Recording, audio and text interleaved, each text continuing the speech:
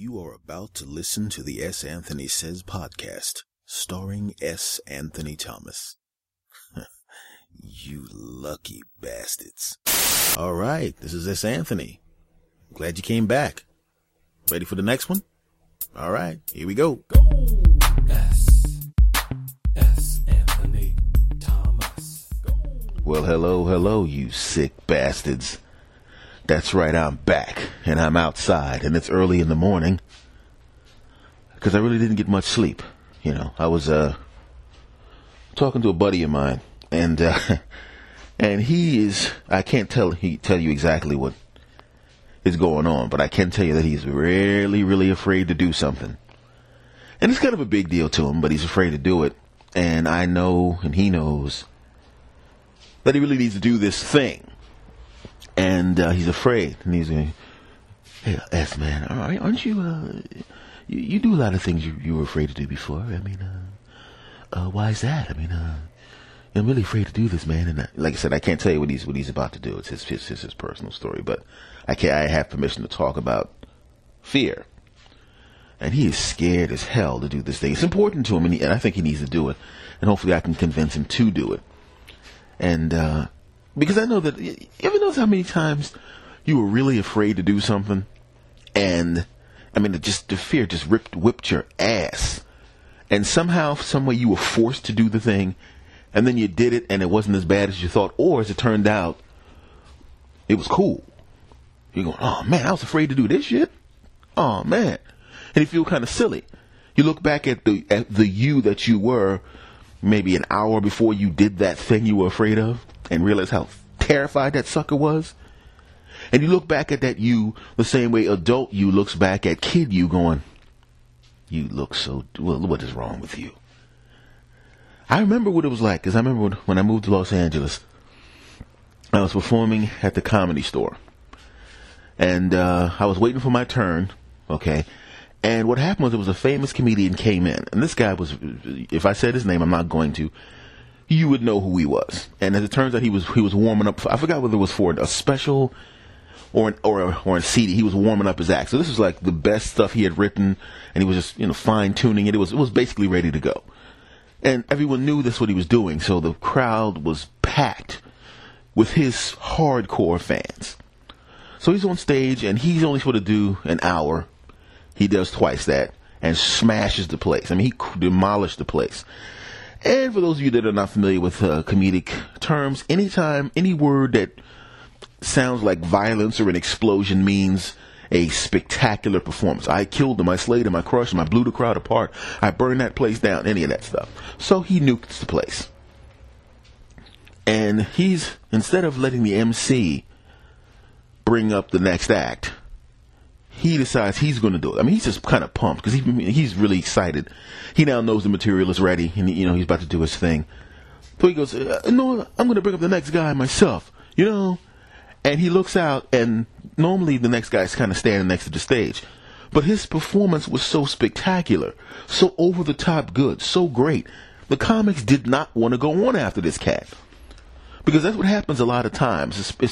Not necessarily when a comic is just great and he's not famous. But if a comic's great and famous, what happens is, usually, the first person that goes on after that guy or that lady is in deep crap.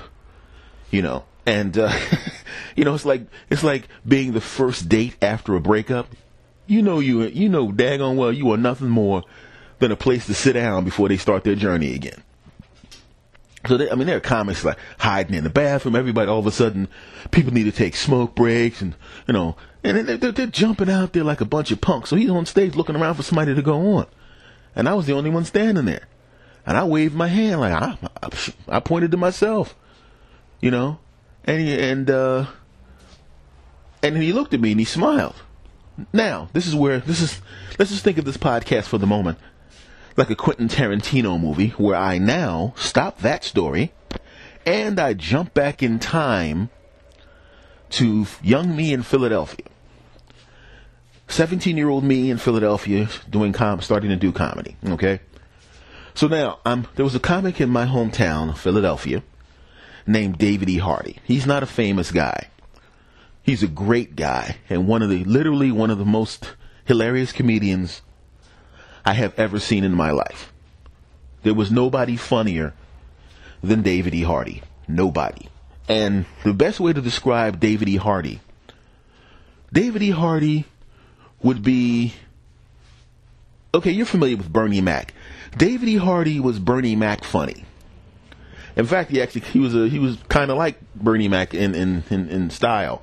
Not insofar as they could be on the same show. They were that different. But Bernie Mac is the closest thing I could tell you to how funny David E. Hardy was. In addition to that, extremely likable, very smart, very charming, and just the nicest human being you'd ever want to meet. So, when he went on that stage, he would smash that place. He would make audiences laugh in a way that you couldn't believe.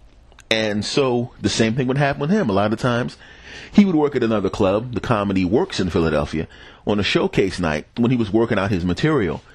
And people didn't want to go on after him. I'm not going on after David E., man. Come on, man. So I got a lot of stage time just following him around. You know, he would go to this club, and I'm going, ain't nobody gonna go on after him. And I would just kind of ease next to the person who was picking the comics. What the hell? I go, I'll go on. So they kept putting me on after him. So I'm used to going on after a guy who would rip crowds, destroy crowds on a regular basis. So I learned how to go on after a person like that. I learned what it was like to go on after someone who destroyed the crowds. And I learned that when I was 17 years old. You know, I mean, following David E. on the stage, you know, was like selling hot dogs after a hurricane. You know, everybody's like, motherfucker, we got food. What I need is supplies. I got a broken arm here. Could I get that? What the hell? What's this? Hey, I got some ice cream. Fuck ice cream. You got any water? I don't have any water, but I have these CDs. What the fuck is wrong with you? But going after David E., I learned how to show up after that hurricane with supplies and water and food and everything they needed. So I learned after performing after David E. how to walk on a stage and demolish a place. After he demolished a place, made me a better comedian because of that. Fast forward back to the Comedy Store. Famous comic on stage. Points to me. I walk on stage. And when I step on the stage, I look out and I see the owner of the comedy club. Now, she was paying close attention to the comic. And then when I go on stage, because nobody knew who I was at the point, she just kind of goes, "Dumpy looking kid." I can actually see her saying that, right? I'm going, why do my young eyes have the ability to see her mouth that as I about to open my mouth on stage? And then she starts to looks over to the person next to her, and she's trying to have a conversation, like as if she's going to be able to hear her conversation. And I was afraid for a second, and then I thought, wait a second, this is what I do. Yeah, it's a big crowd here. This is a legendary place. I have never really performed like this in this big in the big room like this. And the booker is sitting right there who could maybe do something nice for me, and she's not even paying attention. What the hell am I afraid of? Hell no. There's no way in hell I'm going to make this place so loud that she can't hear. She can't have a conversation. And I'm also going to prove a point to myself that I'm going on after this superstar, and I'm going to get laughs just like he did. I'm going to prove a point to myself, and I'm going to prove a point to every motherfucker in this room. And also to them bitch-ass comics that ran out the room like a bunch of punks. I'm going to make sounds in this room right now that they're going to think he's still on the damn stage and stay outside. And if they stay outside, I get to stay up here because there's no other comics in the room. So I start doing my routine, and I fucking destroy this joint from joke one. I'm getting the exact same quality laughs this guy's getting in front of his crowd who wanted to see him. Because normally when you go on after a person like that, if you don't eviscerate that place within a couple seconds, they're like, and they'll get up and start leaving because they came to see that guy. They didn't get up when I was up there. They didn't even look back and look at him standing in the back of the room. They were watching me. In fact, he was watching me. He was like giving me the that look like, really? Okay. And she's trying to have the owner who was trying to ignore me, she's trying to have a conversation in the back, but she can't hear. The person next to her can't hear her. And then she started watching. I was scared for a minute. Because I could have gone up there, and odds are, if you were a betting person, you would go, Dopey Kid, Comedy Store stage, superstar comic, destroys the place for 2 hours. You go up there to do your little time. You're going to bomb your ass off in front of this big crowd. And you're going to bomb your ass off. And by bombing, you know what that means, sucking and not doing a good performance. You're going to bomb your ass off in front of the owner of the club. And first impressions can fuck you up if you do badly. But guess what my first impression was? I'm outside after the performance. The superstar comic walks up to me. Hey, kid, you really got something going there. Keep it up, man. I'm like, thank you, my brother. His audience comes out, goes up, of course, chases him down. Hey, you're the greatest. Blah, blah, blah, blah, blah. And they go, hey, you kid, you're good. So he was getting praised, and they were praising me at the same time. Awesome. Owner of the club walks out. She sees me. She smiles, nods, and then gets her car and drives away. If I was afraid, that would have never happened. I would have never known what it was like to perform at the big room in the Comedy Store. I would have never known what it was like to have a big crowd that size in a legendary club chant my name as I walked off the stage. I would have never known what it was like to have a superstar comic walk up to me and tell me, oh, that was great, kid. Keep it going, kid. If I was afraid like the rest of these people and ran outside and didn't even give it a chance. Why be afraid? If it's not somebody holding a gun to your head, fuck fear. You know? If it's not something like that, you can still be afraid. Ain't nothing wrong with being afraid. Just don't let it kick your ass. Just don't let it freeze you up till you can't do anything. I needed that performance. I had just gotten to Los Angeles. I needed that badly. Because under normal circumstances, if it wasn't for these guys being punks and hiding outside of the room, I wouldn't have gotten on stage that night. If I let the fear that I felt, and I'm talking about, it was almost paralyzing type fear. If I'd have let that get me, I don't know what would have happened. You know? I don't know what would have happened. And I was like, nah, I got to do this. Can't let that fear kick my ass. I have to have this. I have to get this. Fuck you, fear. You know? So I told him that story. And I hope that it inspires him to go and do the thing that he needs to do. You know? And I hope if you're afraid of doing something, you know, and like I said, if it's not a bunch of dudes with baseball bats going, if you don't, let's get them. If it's not that, you know, if it's not your wife, if not waking up and your wife is sitting over you with a knife going, I know about that bitch, and the knife is coming down, you know, if your car isn't heading towards a tree because you were drinking too much, you know, or whatever. Let me just get rid of all those things. Just to say, if it's not a physical danger to you, or it's just going to be some kind of financial devastation or ruin, anything that's not that, just do it anyway. You know, especially if it's something that's important to you, like maybe it's your dream. You know, man, I really want to become a blah, blah, blah. Well, fucking do it, man. You know? You know? Because I've let too many things go by and not done things because of fear. Now, that was the way I was. Now, not so much. I still feel the fear sometimes. But I think of fear the same way I think about, you know, like a troll on the internet or a hater or some asshole heckling you while you're trying to do something. You know, I think about it that way. It's like say you were about to do something that's important to you and some jerk off goes, yeah, well, you're going to suck at it. If it was a person doing that, you'd be like, man, get the fuck out of here. I don't care what you think. I'm doing something. You're over there talking. Get the fuck out of here. Why don't you do the same thing with that stupid voice in your head trying to get you to stop from doing things? Right? Just because it's in your head, you know, doesn't mean you got to listen to it. You know? Just because of that negative self, you got to hear that crap. You know, even when it comes to romantic things. It happened to me before. I remember one of my old girlfriends, just the most gorgeous. It's like, up until that point in my life, you know, not to objectify somebody, but it's just like the kind of woman that is just so gorgeous that you can't believe what you're looking at. You know what I mean? It's like Normally, when you see a beautiful woman or attractive woman or a hot woman or a sexy woman, you're thinking in terms of sex. Man, I want to get on top of her and put my thing in her thing. I want to put my mouth on her fangs. I want to put this. I want to put this up in there. I want to touch that and sniff on that and kiss like that. This. I want to do this. Man, I want her to do this in my genitals and do this. I want to do this, that. I want to get up in that. I want to put and get on top. Put my hand between the boobs and go blah blah blah. Put my hand between the butt cheeks and go. I want to do that. That's what you're thinking as a guy. Normally, when you see an attractive woman, look at them legs. I want to get on them legs, boy. You just shave them legs. I don't want the whipped cream to stick to the hair, girl. Come on, now, do some stuff to them things. Yeah, gonna strap you down. That's what you're thinking as a guy. And yes, it sounds just like that in our heads, ladies. So I saw her, and I wasn't even thinking about having sex with her. I mean, eventually I was, but I mean, I was like, no, no one looks that good. That's ridiculous. Well, she, like, don't get all obsessed just because her face is ridiculously gorgeous. She's probably, it's probably smelly good. Oh, God, look at that ass. Oh, Jesus Christ. Still not thinking about sex. Just can't believe how ridiculously incredible this person was.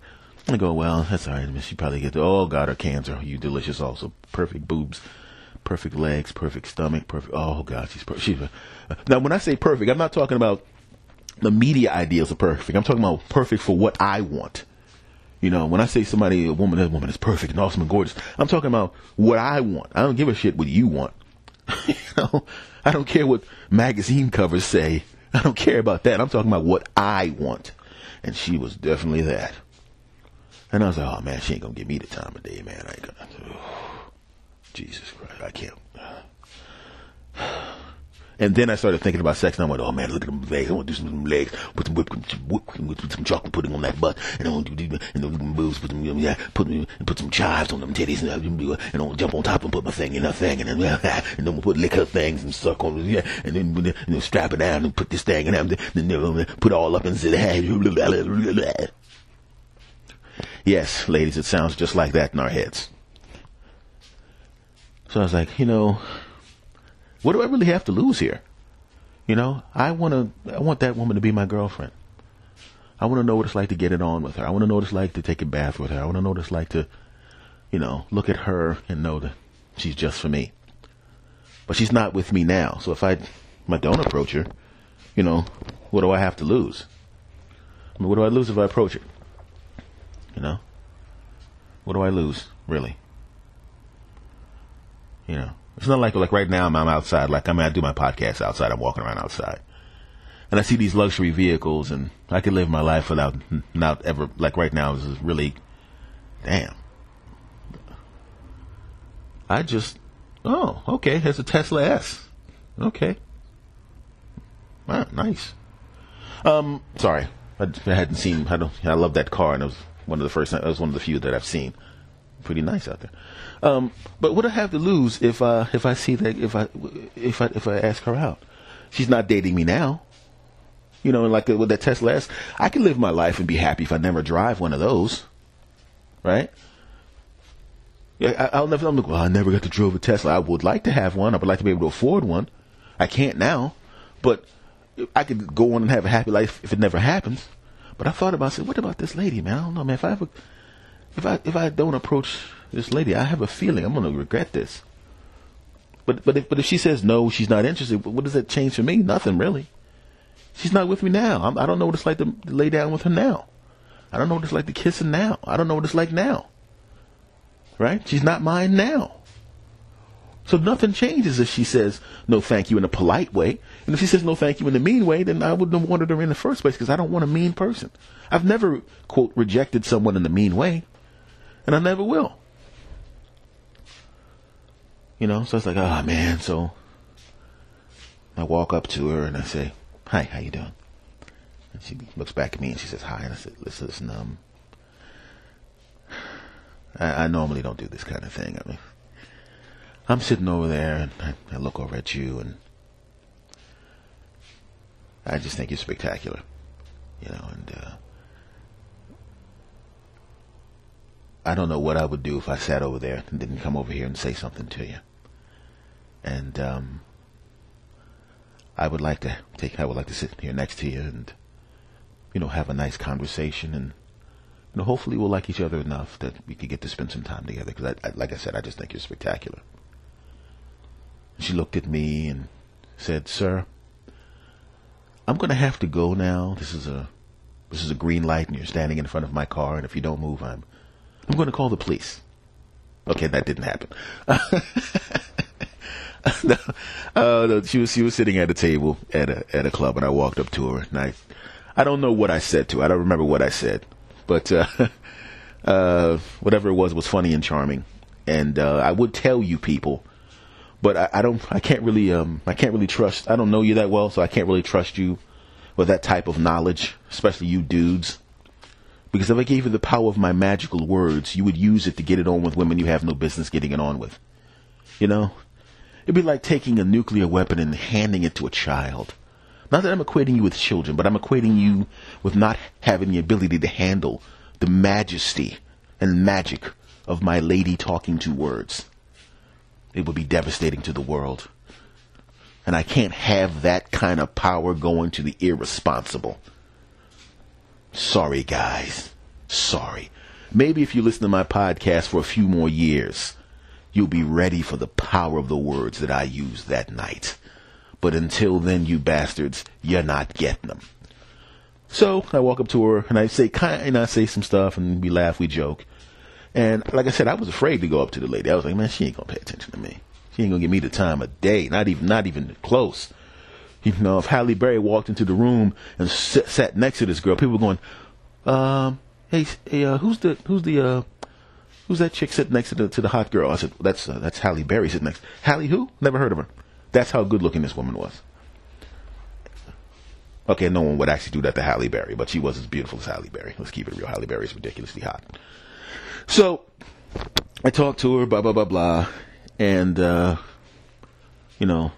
next thing you know, old Jed's a millionaire. You understand what I'm saying? Black Gold, Texas tea. We started dating. Then I got to put my thing in her stuff. Felt great. And we dated for a while. And it didn't work out. You know, because as it turns out, we were cool. We just didn't love each other. We just basically enjoyed each other's company enough. And how can I put this politely? Let's see. How can I put this? Let's see. Yes. Banged each other's brains out for 3 years. But that's about it. You know. And we're still cool. Actually, we're still good friends. But we weren't in love with each other. We just liked getting it on with each other. And he was like, nah, you know what? Let's stop doing that because we ain't going to get married or anything. But had I not approached this woman, I would have not had the joy of getting it on with a woman that looked as good as Halle Berry for 3 years. Now, if someone had said to me, listen, bro, this ridiculous woman who is so attractive and devastating to you, she takes your breath away from across the room. It's not going to be a permanent relationship. You're just going to get to have lots of sex with her for 3.5 years. And then it's going to fall apart. And then you're going to break apart, not see each other for a while, but then eventually become good friends. I would have said, I'll take it. I would have been happy with a weekend. I'll take it in a minute. Thanks. All righty. You know? So it's like that guy that was married to Britney Spears for a while, and that guy that was married to J-Lo for a while. If you would have said to them, listen, I know you're afraid to approach Britney Spears, and I know you're afraid to approach Jennifer Lopez. I'm going to tell you right now, it's not going to work. You're not going to have a relationship with them you're not going to, have a long-term relationship with them. But whatever you do that's going with Jennifer Lopez, you're going to get to be married to her for about a year, then she's going to drop you and then go off and marry some other famous dude. And you, Britney Spears guy, you're actually going to knock her up. She's going to get pregnant, you stupid bastard. And then you're going to douchebag your way out of the relationship. Instead of being cool and being happy to be getting it on with Britney Spears, you're going to douchebag your way right out of the relationship. Both of them said, so I'm going to get to have sex with her? Yeah, for about a year. I'll take it.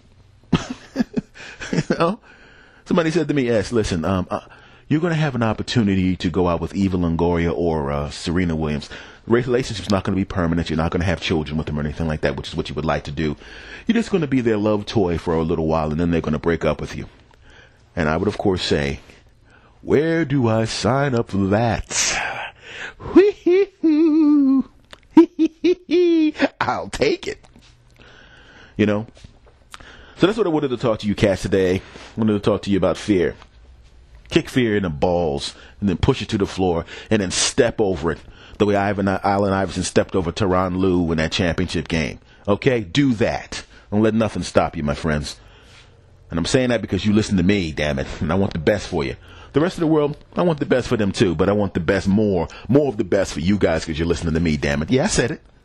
That's right. And that concludes today's podcast, my friends. I am S. Anthony Thomas. This is the S. Anthony Says podcast. You knew that because you clicked on the button that said the S. Anthony Says podcast. And I just want to thank you guys once again for stopping by and hanging out with my silly ass. Like I said, the home base for this place, for this podcast is santhonysays.podbean.com. That's where my social links are. Make sure you tell everybody about me. Make sure you subscribe. Tell your friends to subscribe. Make sure you bring as many people back as possible so we can do this thing. Much love to everybody. And the email is the santhonysayspodcast@gmail.com. Thanks for your kind words. I really do appreciate it.